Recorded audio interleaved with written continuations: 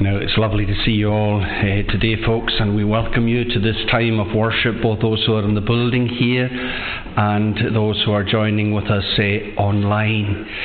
Now, you might be wondering why there are two of us in the pulpit today. I'm going to introduce you to Marcus Floreit, who has just retired as the Free Church minister from the Lochcarron and Applecross congregation. Patty's with us here today, somewhere in the crowd, and they are going off back. Marcus is from Spain, and they're going off back to Spain to live. So we're very honoured to have them with us today. I'm going to go into a wee bit of the history. When I was a youngster in my teens, myself and this man here decided that we were going to go off backpacking around Europe. But he was on the hill one day, and he was heading an imaginary football in the air, and he came crashing down and sprained his ankle. So that was the end of his trek around Europe. So I went off on my own. And at one stage, I think one major mistake I made was I shaved my head before I went. And I think most people thought I was just out of prison or something like that. No one would speak to me. And I went for a whole week, and I didn't have a conversation with anybody in English. I got lonely. And I prayed to God that I would be able to speak to somebody in English. And there was this group of young people from Switzerland, and they were doing street evangelism just south of Barcelona.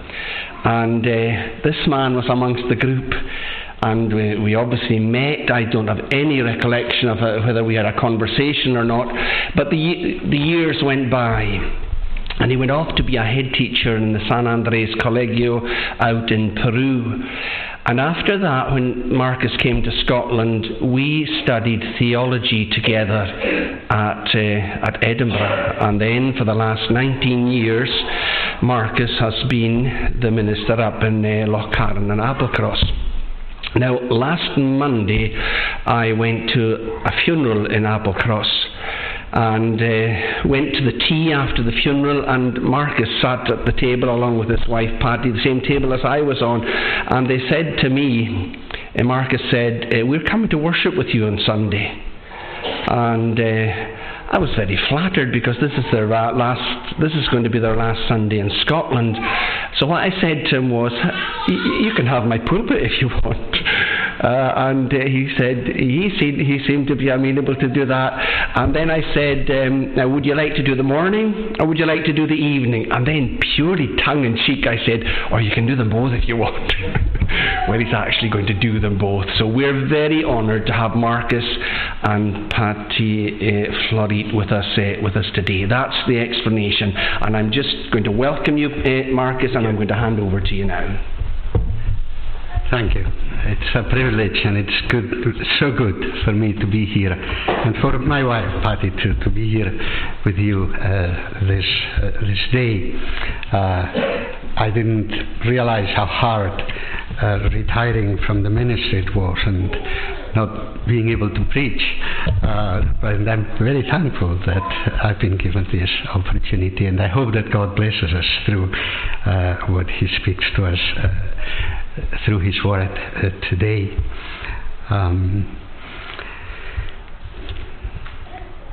Some words of Isaiah: "Sing for joy, O heavens, and exult, O earth. Break forth, O mountains, into singing. For the Lord has comforted His people, and He will have compassion on His afflicted." It's with this assurance that we gather around God's word to worship our God, our Saviour. He has comforted all those who set their hope in Him. And with this thought, let us unite our hearts in singing praise to God using the words of Psalm 65. Psalm 65, verses 1 to 8. That's in the Sing Psalms version. Psalm 65, verses 1 to 8. In Zion, praise awaits you, Lord. To you our vows will pay. To you all people will come near. You heed us when we pray, and so on.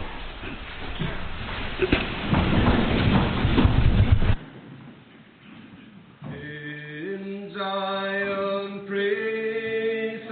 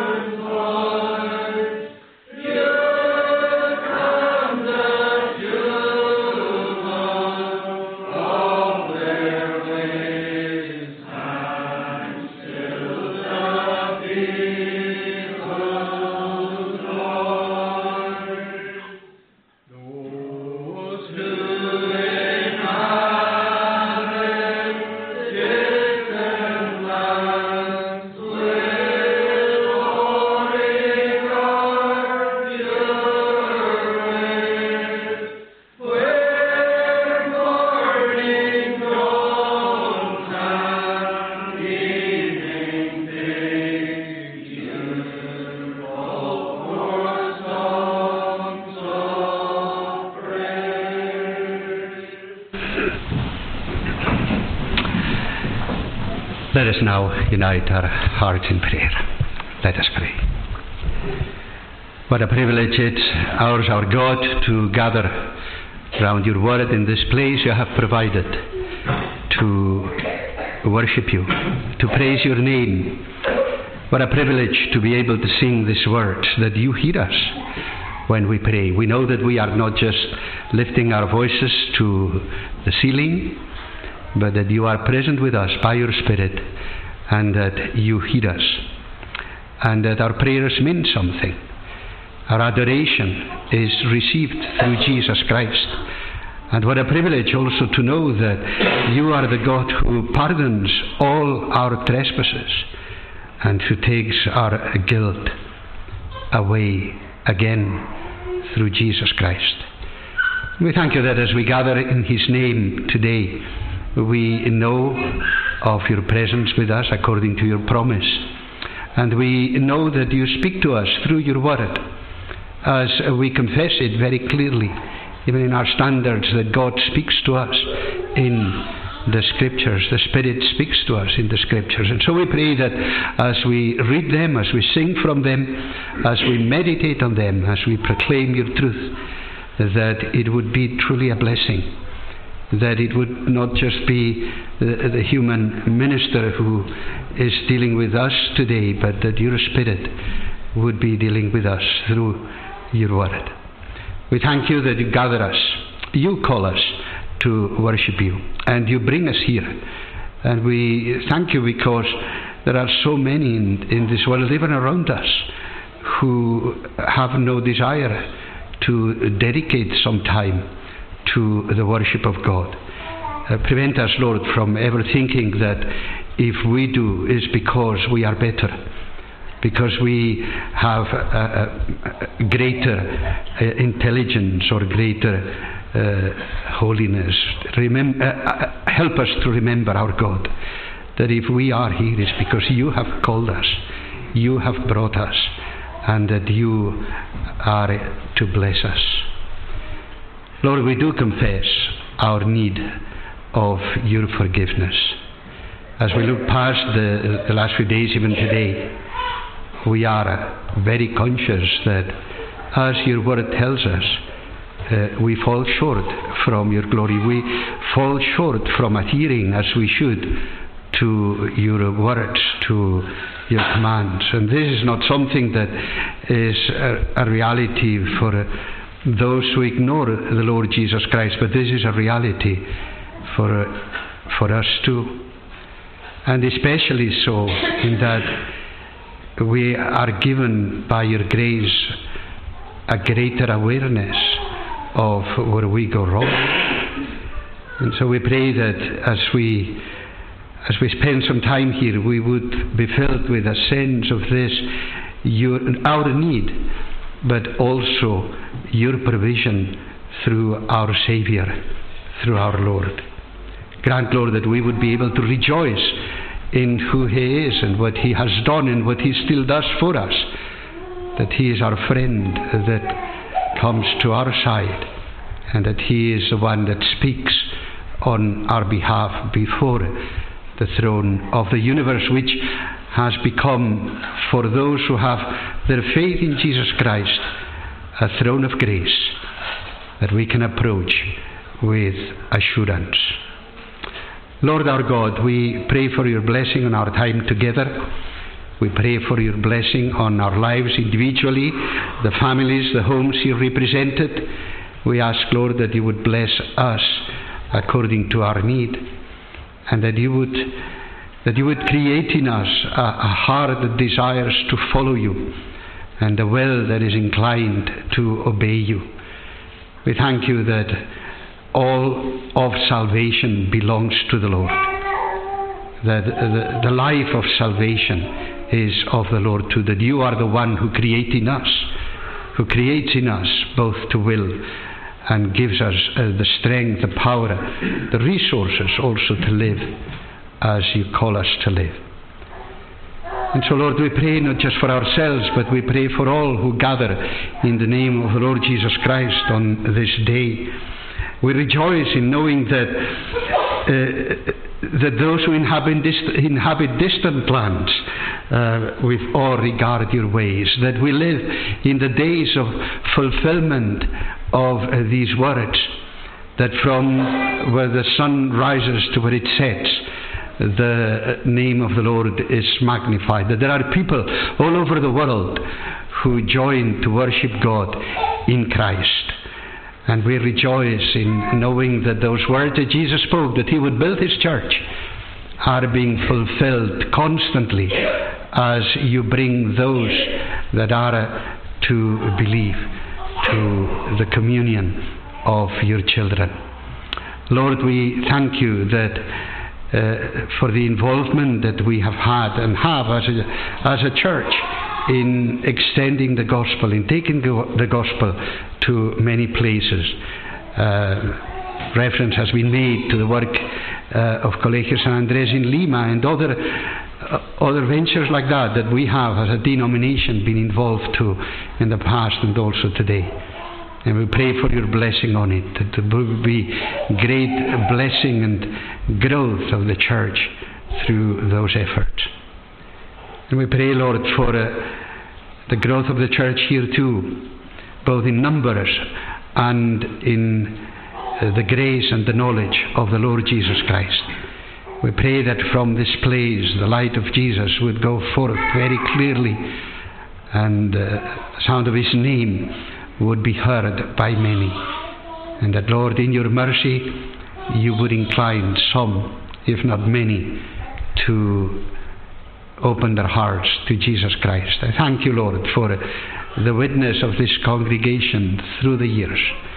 And I pray for your blessing, our God, on it and on his minister, and Fachi. And I thank you for his friendship and for even for today, for being able to spend some time here with this people.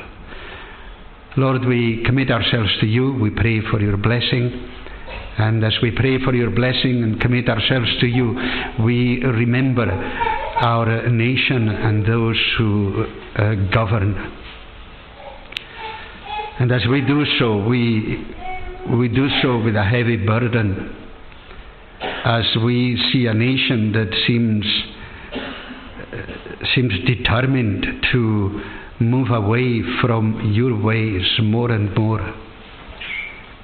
And Lord, we know that sin is a reproach to any people, and that only disaster can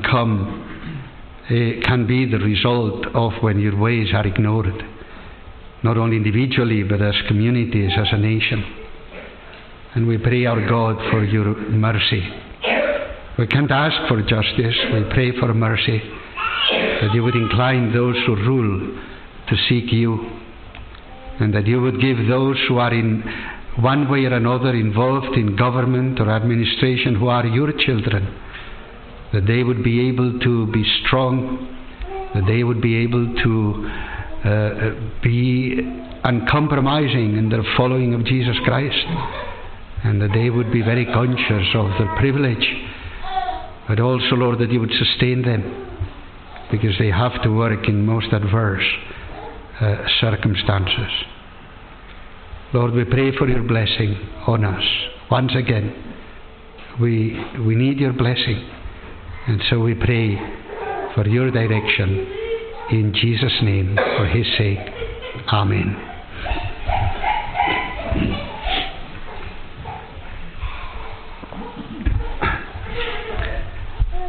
Well, my younger friends, I see you're all over the place, so I can't look at you directly, but you know I'm speaking to the younger ones. All we are young, of course, in spirit, but I'm speaking to the younger ones now. And in a few minutes, I'll be reading a passage from Deuteronomy, from chapter 5. But in that passage, something happens which was very significant for the people of Israel. God spoke, they remember how years earlier God had spoken to them from Sinai, and they remember everything that happened. And they remember the sound that there was, the noise, and even the appearance of fire that there was when God was speaking to the people from the mountain. And they remember something that happened to them. And they remember it. We're afraid here. We're really, really afraid. You see, they realized that they could not just stand there by themselves and be okay before the majesty of God. Now, reference has been made by the minister of Colegio San Andres, and that I had the privilege of being the headmaster for a number of years there. And one of the things that we had in the school was that we had a morning assembly, first for secondary and later on for primary. And in the assembly there was a teaching of God's Word, and there was prayer. And of course, pupils, they knew they had to behave. They couldn't be speaking to each other and so. And on one day, and sometimes when I came down from the place where I addressed them, I would have the need of asking a couple of them come to my office, and that wasn't a good thing. And one of those days, one of the two that needed to be called into my office was our younger son. And I had to call both, and you, please come to my office. And I remember later on my son telling me, the other one, I can't remember his name, honestly, the other one, he was so scared. You know, he was so scared that we had to go to the headmaster's office, and what is going to happen now? And he said, my son Ishmael, he said, I wasn't comfortable, but I know you are my father. And I was going to the office of the headmaster, yes, but I know that you were also my father, and that you were going to be fair. You were not going to be unfair to us. I could trust you. So you see, there were two children, children, sort of, teenagers, early teenagers. One of them was quite scared at the idea of having to hear me speak to them. The other one was, he knew, he deserved it, but I was his father. And you know, that is, in a way, the difference that Israel needed to experience. That, yes, of course, they were conscious that they were in the presence of not the headmaster, but the head ruler of all things. And some of them were afraid.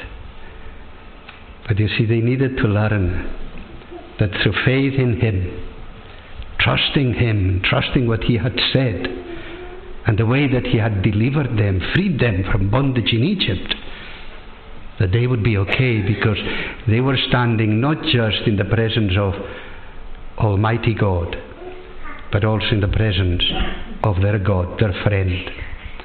And that is true for us if we believe in Jesus.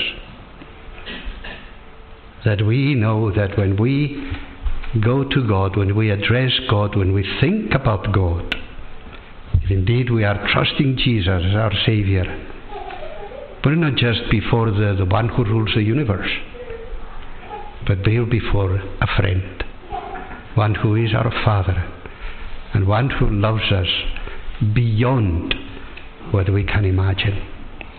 And I hope that you, if you haven't yet, that you early in your lives come to this awareness.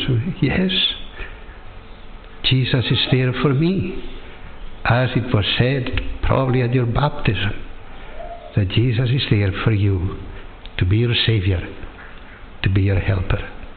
Let me pray briefly for you. Lord our God, we thank you that when we trust in Jesus Christ as our Savior, we have in the heavens not only a just judge, but we have a loving Father. And I pray, Lord, that you would give in your mercy, you would give the youngsters here, all of them, to know you, to know that you indeed are the one whose words can be trusted, and that when you tell us that there is peace with you through Jesus Christ, the Saviour, we can trust these words and live according to them, and have the assurance that you are indeed a loving Father who loves us beyond what we can imagine. In Jesus' name, amen. We sing now from Psalm 5 in the Scottish Psalter, and understand, there's an Exodus now. Scottish Psalter, number 5, and we sing verses 1 to 7. Give ear unto my words, O Lord, my meditation weigh. Hear my loud cry, my King, my God, for I to thee will pray. And how wonderful it is to know that as we sing these words, that the words we sang earlier still go, that God hears our voice, God hears our prayer. So verses 1 to 7.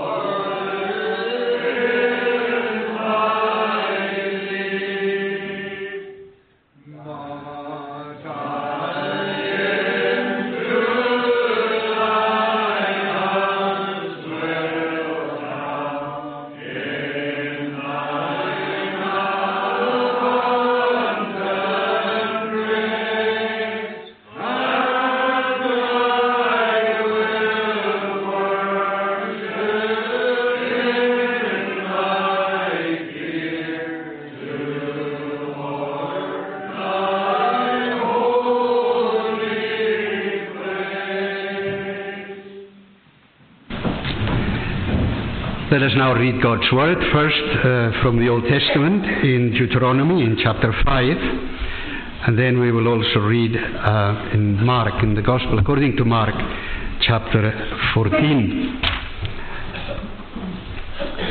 First in Deuteronomy chapter 5, from verse 22.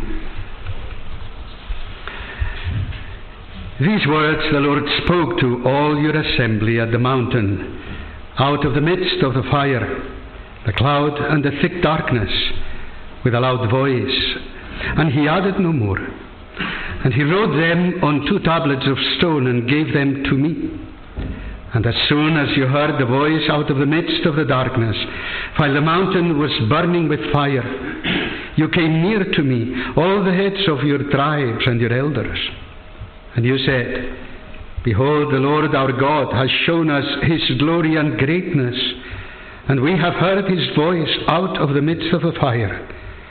This day we have seen God speak with man, and man still liveth.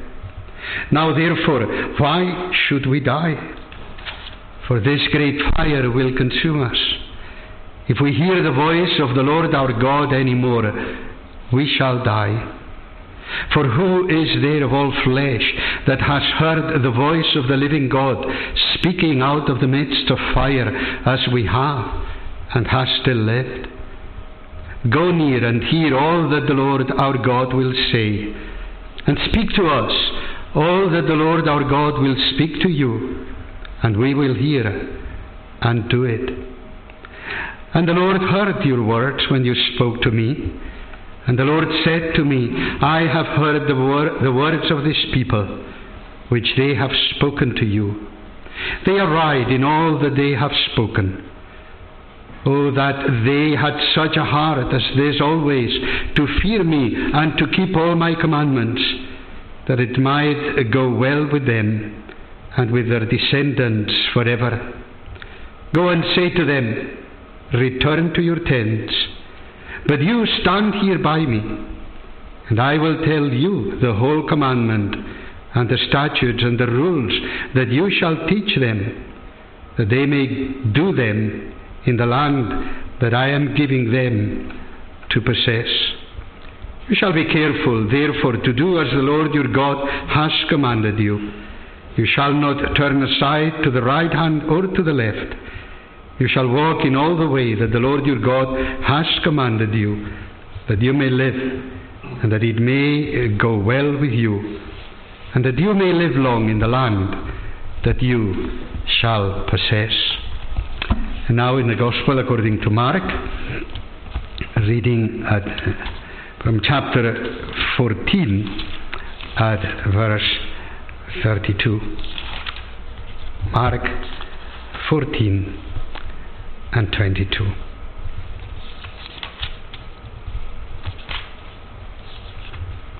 And that's my mistake, I'm sorry. It's 32, not 22. It's Mark 14, 32. And they went to a place called Gethsemane, and he said to his disciples, Sit here while I pray. And he took with him Peter and James and John, and began to be greatly distressed and troubled. And he said to them, My soul is very sorrowful, even to death. Remain here and watch. And going a little farther, he fell on the ground and prayed that, if it were possible, the hour might pass from him. And he said, Abba, Father, all things are possible for you. Remove this cup from me, yet not what I will, but what you will. And he came and found them sleeping. And he said to Peter, Simon, are you asleep? Could you not watch 1 hour? Watch and pray that you may not enter into temptation. The spirit indeed is willing, but the flesh is weak. And again he went away and prayed, saying the same words. And again he came and found them sleeping, for their eyes were very heavy, and they did not know what to answer him. And he came the third time, and said to them, Are you still sleeping and taking your rest? It is enough. The hour has come. The Son of Man is betrayed into the hands of sinners. Rise, let us be going. See, my betrayer is at hand. This is God's word. We praise him for giving it to us. Let us pray again. Lord our God, as we read your word and as we in some moments will look at it, we pray that you would truly speak to our hearts, that you would in your mercy open our hearts, our ears, that we would receive the word, that we would be then doers of the word, not just hearers of it. We do thank you, our God, for giving it to us. And we pray again that you would help us not to be indifferent to it in any way whatsoever. And that you would help us to see the beauty and the glory of Jesus Christ and his love for us as we look at these words, we pray in his name. Amen. Well, let us sing now again from the Scottish Psalter and from Psalm 29, from verse 3 to verse 8. Psalm that reminds us of the power of God's voice, of God's word. When God speaks, things happen. And so we sing, the Lord's voice on the waters is, the God of majesty doth thunder, and on multitudes of waters sitteth he.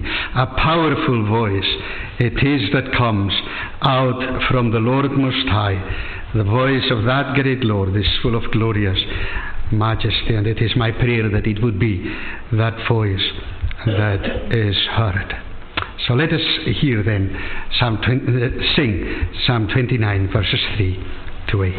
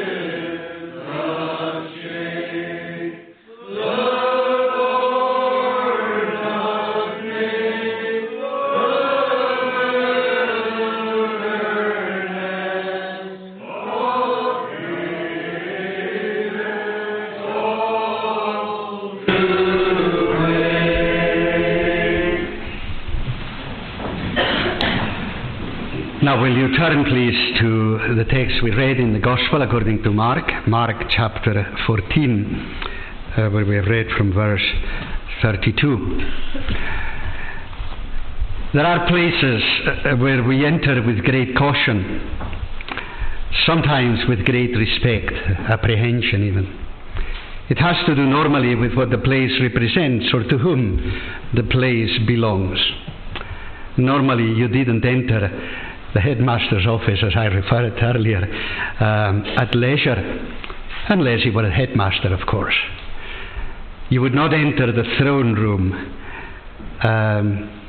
in a sort of casual way, unless you were the monarch, and then maybe. There are places in Scripture that are especially like that. And I think that we enter, as we look at this passage in Mark 14 from verse 32, we enter one of those places. We could even say the place. It is a place that is prolonged for some hours.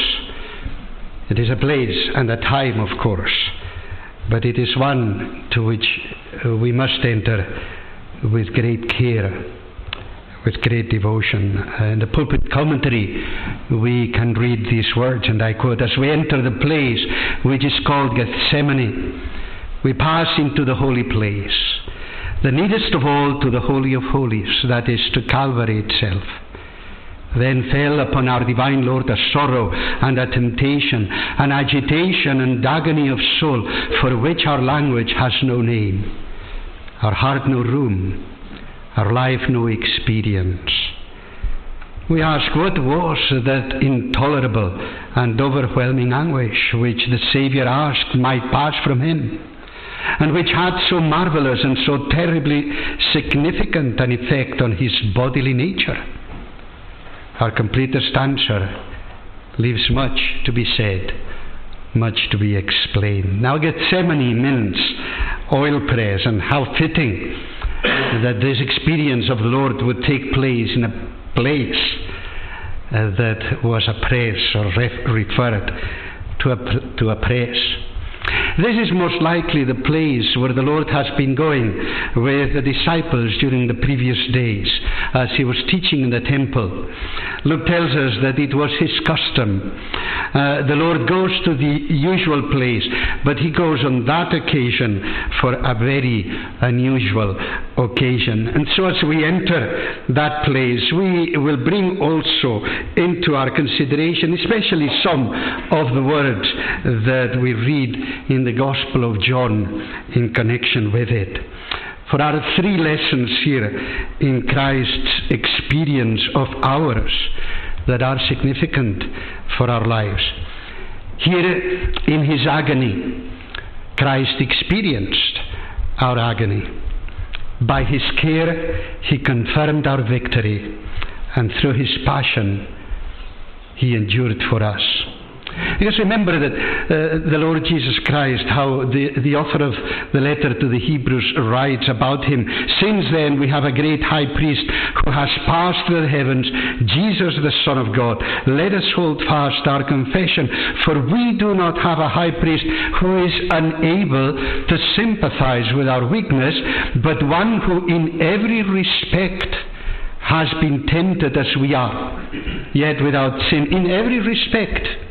In our anguish, in our need of success and victory, in our hope, both for the present and for the future, he was tempted as we are, yet without sin. So let us think first of all how the Lord Jesus Christ in his agony, he experienced our agony. And it was agony indeed. The language the Gospel writers use leaves no room for doubt. Mark is very inclusive. He tells us Jesus was greatly distressed and troubled. He was very sorrowful, even to death. Now the words that are used leave no aspect untouched. Greatly distressed is a word that refers to great pressure, a great unease in the heart. He is, we can say, Jesus is amazed and even homesick for heaven. And he feels the pressure, not only of the moment, but the pressure of what is about to happen in a few hours. He was troubled. And the word there refers to great anxiety, to great trouble. The word describes a state of unrest, of mental agitation. Jesus is not Superman. He is true man. And as true man, the view of the hour brings to him all the unrest and agitation that the hour would bring to us. And in a sense, in a much deeper way, because only he can truly understand what he is about to face. He is absolutely conscious that he is to face the wrath of a just judge in order to complete the work that the Father gave him to do. He is very sorrowful, the Gospel tells us. Now, this word is made up of two words. One that means pain of mind, affliction, sorrow, grief. And the other one that simply refers to the idea of it being around. In a way, it is as the Gospel writer tells us that Jesus was, it wasn't just a feeling, it was as if he were surrounded, completely engulfed by this grief, this pain of mind, this affliction. So much so that he says that it was even to death, even to the point of death. But not only because of the tension and the stress that he felt at the moment, but because of what he knew was coming, the death on the cross, the accursed death.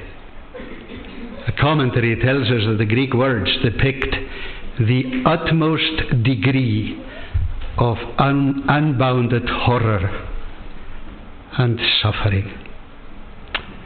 It's no wonder that Jesus experienced, as Luke describes in his Gospel, and who better than the physician to describe it?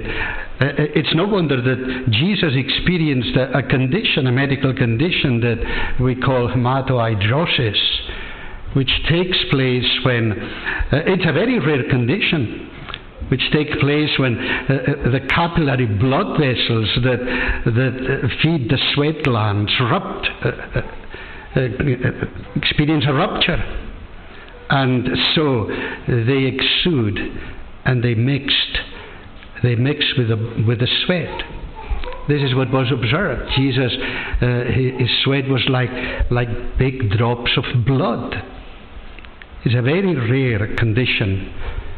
Actually, I was reading that only a very few cases have been confirmed during the whole of the 20th century. And an experience that was had by some soldiers, for example, in the trenches in World War I, or by a few people during the London Blitz. Complete pressure, complete unbounded horror and suffering. And the experience of Jesus is not one of play acting. He's not there just saying these things because it had to be done. It is a real thing. As Priest Baldona MacLeod wrote in his book on the person of Christ, because he knew that when he stood before the judge, he would do so without the covering, without any kind of help. He would do so completely naked before the face of God. No one like him could understand what it meant to be totally exposed to God's abhorrence of sin. He was to face death without God, deprived, as Donald MacLeod wrote, of the one solace and the one resource which had always been there. Up till now, he knew that the cup was coming. From now on, he is to drink it. And so he knows that the crushing begins. His distress is so acute as to threaten life itself. This is the one occasion in the life of Jesus where we read, according to Luke's Gospel, that an angel came from heaven strengthening him. Angels have been, let's say, in contact or dealing with Jesus previously on the occasion of his confrontation with Satan when he was tempted in the wilderness. Once victorious, angels came to serve him, to minister to him. Here an angel is sent to strengthen him. This was not a battle with Satan. This was to be a confrontation with God in wrath. And the moment is nearly unbearable. And so Jesus experiences real agony, the agony of loneliness. This was a time that he had to experience by himself. He goes a little further to pray. The disciples, he wants them near. But he went beyond where the disciples stayed. He had the sense of needing them close by. But he knew he had to be alone. It's not only the agony of loneliness, but it is also the agony of the Father's will for him. We can see that in the attitude of the prayer. He fell on the ground, we read. He fell on the ground and prayed. Now, this was a posture for prayer in times of great earnestness, of great need. It is like when David prayed for the child that was to be born, that he knew he was to be born to die. And that's the way he prayed. Great earnestness. It was also in the content of the prayer. If you look at verse 36 here in Mark 14, the prayer of Jesus is, Abba, Father. Now he's very conscious, though he is in that situation, he is very conscious that God is his Father. That will change for some time. We cannot measure in minutes or hours, but in the intensity when on the cross he cannot address God as Father, but just as God. But now, though he is still very conscious of the reality of God being his dear Father, he is also conscious of what is coming. And the words of his prayer are very clear. The words of his prayer are, all things are possible for you. Everything. And when Jesus says this, all things, that's what it means. All things. Not everything, but this. All things are possible for you. So if possible, remove this cup from me. Now you see, sometimes, I've got to confess, that sometimes when I read this text, I didn't realize that yes, that Jesus was actually asking for this. You see, in the experience of his stress and the tension and his vulnerability, he doesn't want the cross. He knows what is coming. And he asks, you for whom all things are possible, if it were possible, take this. Spare me from this. Now, it's not that God could not have done it. Otherwise, we would be thinking of Jesus as not speaking the truth. You see, as John Calvin wrote, and I quote, for if God had simply proclaimed our pardon by declaring that he had decided to receive us in mercy, despite our unworthiness, that would have been a great thing. Even then, we would never have been able to utter sufficient praise for such grace.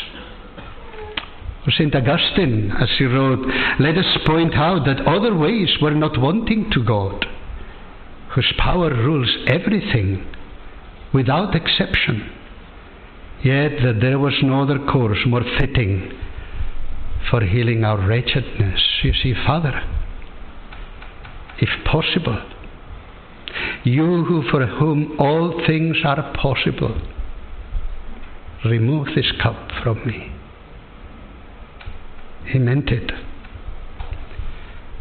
But then he experienced also the agony of, and it was an agony here, of surrendering to the Father's will. He knew the prophet had spoken it.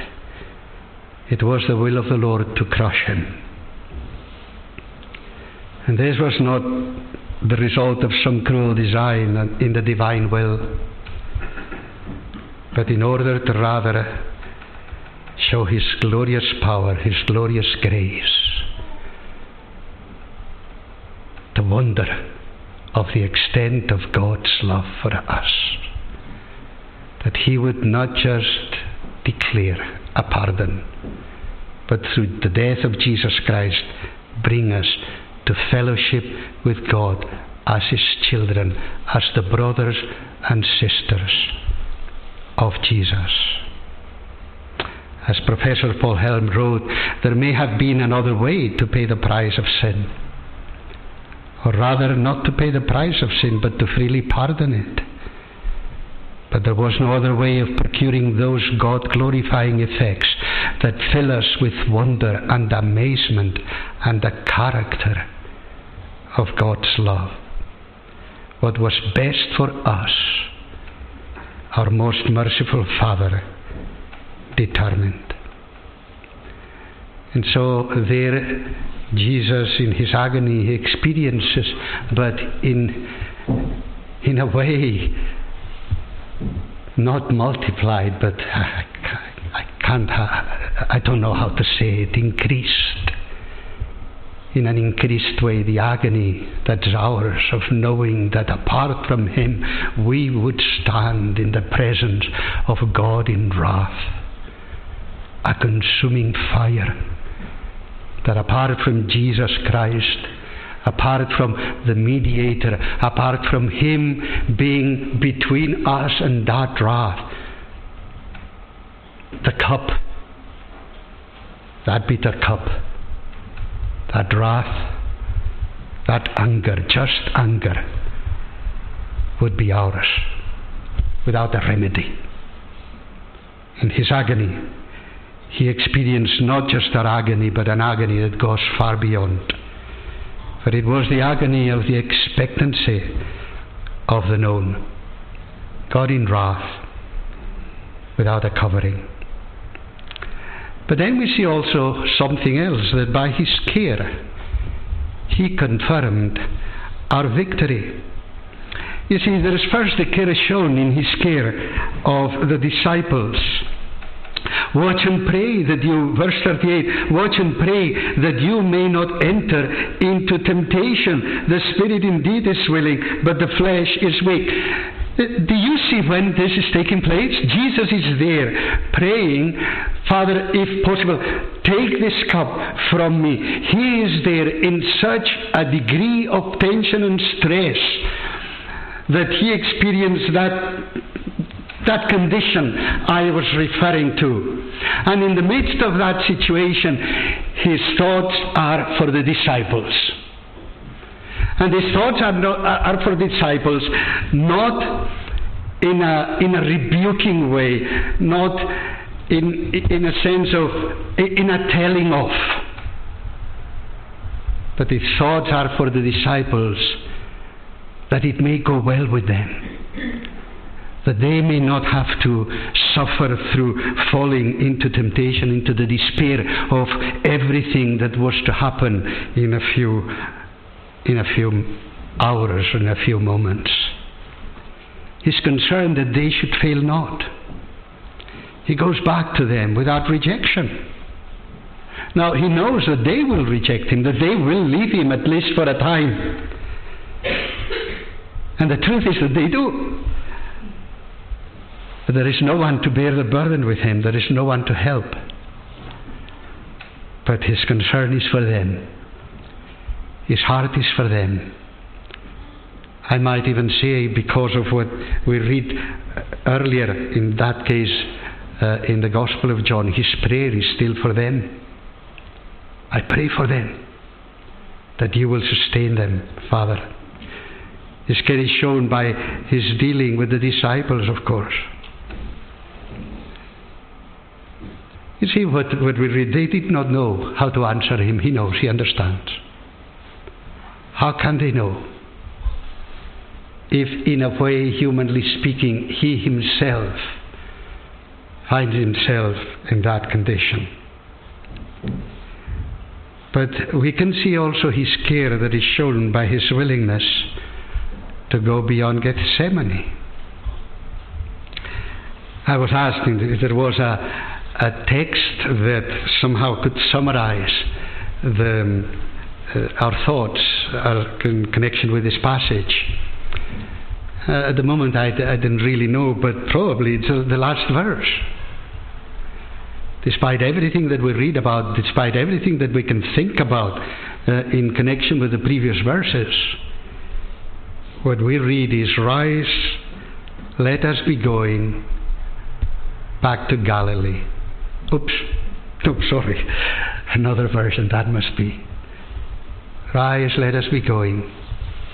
My betrayer is at hand. Let's go meet him.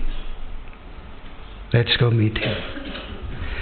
You see, his care for the disciples is that he's willing to go beyond Gethsemane, of course. It's not what he likes or desires, but it is what he likes and desires according to the Father's will, and he will do it.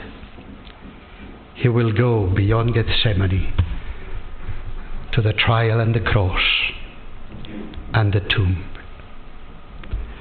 Again, words from Donald MacLeod: "The wonder of the love of Christ for his people is not that for their sake he faced death without fear, but that for their sake he faced it terrified. Terrified by what he knew, and terrified by what he did not know. He took damnation lovingly." That was one experience which would happen hours later, for which Christ had no previous experience. To sense heavens closed and to die. But by his care, you see, he confirms our victory. He goes beyond Gethsemane. And so he makes sure that we are okay. But also we see that through his passion, he not only endured for us, but he declared his lordship. And it is here that we must bring some of the words that we have in the Gospel according to John. You see, because all the time Jesus has been telling the disciples, through the years with them, he has been telling the disciples, you see, no one takes my life. I give it of my own accord. It's not that I'm not a victim here. I am the actor. I am the leader. And that doesn't come out in any place, I think, in a much clearer way than when we go to the Gospel of John and we see some of the things that happened there in connection with his arrest in John 18. You see, because through his passion, and everything that's connected through his passion, the trial, and the arrest first, and the trial, and the cross, the Lord Jesus Christ shows that he is in control, that he is indeed Lord of all. And I think we can see that so clearly when the time for his arrest comes. As we read in the Gospel according to John in chapter 18 from verse 3. So Judas, having procured a band of soldiers and some officers from the chief priests and the Pharisees, went there with lanterns and torches and weapons. Then Jesus, knowing all that would happen to him, came forward and said to them, "Whom do you seek?" They answered him, "Jesus of Nazareth." Jesus said to them, "I am he." Jesus, who betrayed him, was standing with them. When Jesus said to them, "I am he," they drew back and fell to the ground. So he asked them again, "Whom do you seek?" And they said, "Jesus of Nazareth." Jesus answered, "I told you that I am he. So if you seek me, let these men go." Now, of course, previously in the Gospel according to John, we know that John uses this expression, "I am," in different places in connection with the words of Jesus.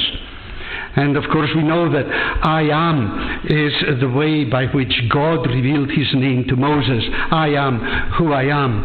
And indeed here is one of those occasions when these words are not connected with something else, like for example, "I am the bread of life," but he is connecting these words in a very unique way to himself.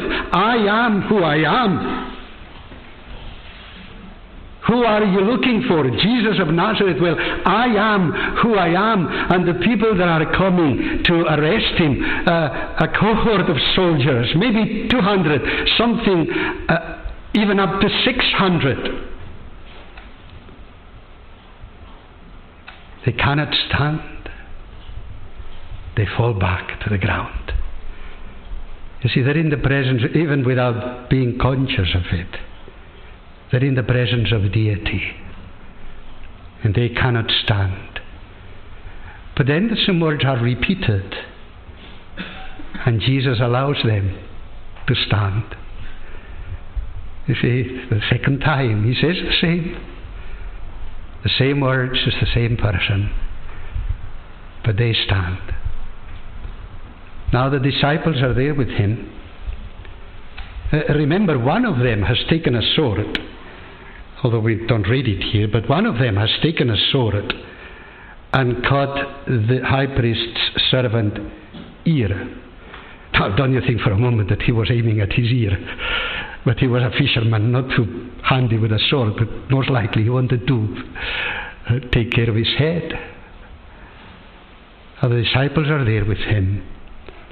One of them has acted in violence against one of the arresting party, most likely the leader of, let's say, the Jewish side of the party, not the Romans. Can you imagine a situation like this one today? A band of revolutionaries being arrested, or terrorists being arrested, and the leader, let's say, being caught, and the leader telling the authorities, the soldiers, armed people, "Now you let these ones go." And the soldiers saying, "Yes, we oblige." How would anyone do that? Now the disciples knew that the possibility of them being charged also was there. Remember Peter? Eventually he tries not to be identified with Jesus because he knew that something could happen to him. But here when Jesus is arrested, Jesus tells those that come against him, "Let these ones go." You see, the word had to be fulfilled. None of these will be lost. None of these will be dealt with like he was. He's in control of things. In his agony, he's in control of things. In his care, he's in control of things. In his passion, he's in control of things. See, no matter where we are, no matter what our experience may be, no matter what situation we may find ourselves in, no matter how deep our distress may be, no matter how violent our doubts may be, no matter how deep our sense of failure may be. He knows our agony much better than we ourselves. But He shows His care beyond what we can imagine. And He's in control. Nothing is out of His hands. Let us pray. Lord our God, we thank You for Jesus, for the Lord Jesus Christ. We thank You that He was willing to endure that hour, the hour of darkness. We thank You that He was willing to endure it and to drink the cup to the last. And we thank You, our God, for the hope and the comfort and the strength that these events and these texts bring to us. He understands us completely, absolutely. He understands our fears, our worries, our concerns, our doubts, our sense of inadequacy. He understands completely. But Lord, we thank You that in Jesus Christ God cares. That we know of His care at every moment of our lives, in every situation, in every circumstance. And that we can rest assured in the knowledge that He is Lord of all. That He is Lord even of our saddest experiences. That He is the Lord who is in control. What a comfort this brings, to know that life and our own experiences, everything in our lives is not the result of even our own choices and nothing else, but that God is in control and that all things work out together for good for those that love Him. Grant, O Lord, I pray that all of us who are here this day would be able to say, I do love Him, not as I should, but I love Him. My hope is set in Him. And I just rest in the promise of His grace through Jesus the Saviour. Amen. Let us conclude singing from, I should say Psalm 13 in Sing Psalms.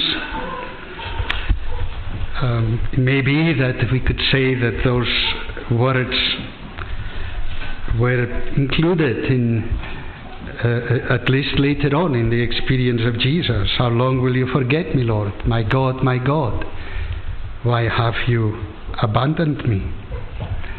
But then the psalmist continues, and he knows that that's not the case. That he can trust in God's constant love. That he knows that God will save and set him free. So let us sing these words, Psalm 13. How long will You forget me, Lord?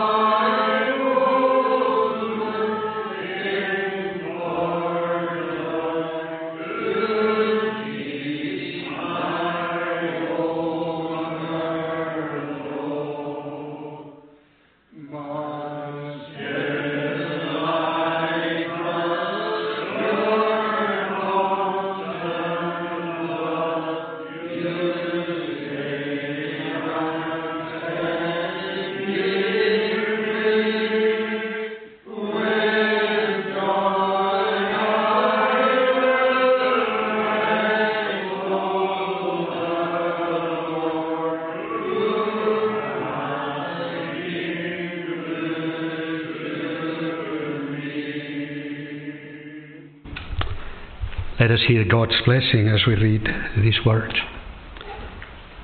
The grace of the Lord Jesus Christ, and the love of God, and the fellowship of the Holy